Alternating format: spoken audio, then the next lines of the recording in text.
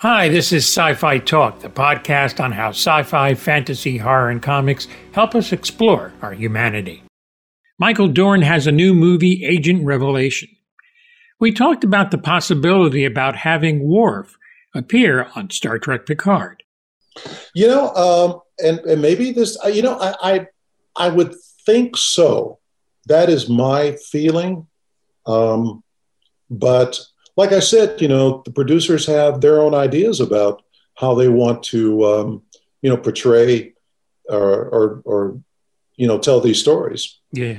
And, Worf, is not figured in those. So, but that's okay. I mean, the way I look at it is, as you know, I've done more episodes and more hours than anybody.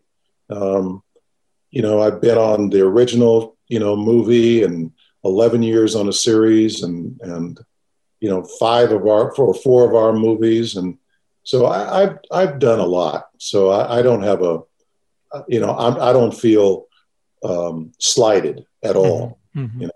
Sci-Fi Talk continues, so stay tuned. But the other thing too is that, people go, "Wow, Michael, don't you want to do it?" I said, at first when they ask, if they ask, in fact, I was asked to come back to Discovery. It didn't work out, but at first I went, "Wow, that'd be interesting." And I said, "Oh my God, 3 hours of makeup every morning." I kind of went, "Oh yeah," So anyway, but I think that I'm a fan of Patrick anyway. So I'm prejudiced. So I always hope for the best, but they have their own ideas, and that's the way it should be. Look for Agent Revelation wherever you get your movies with Michael Dorn.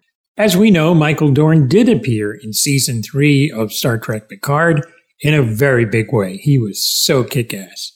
For Byte, this is Tony Tellado.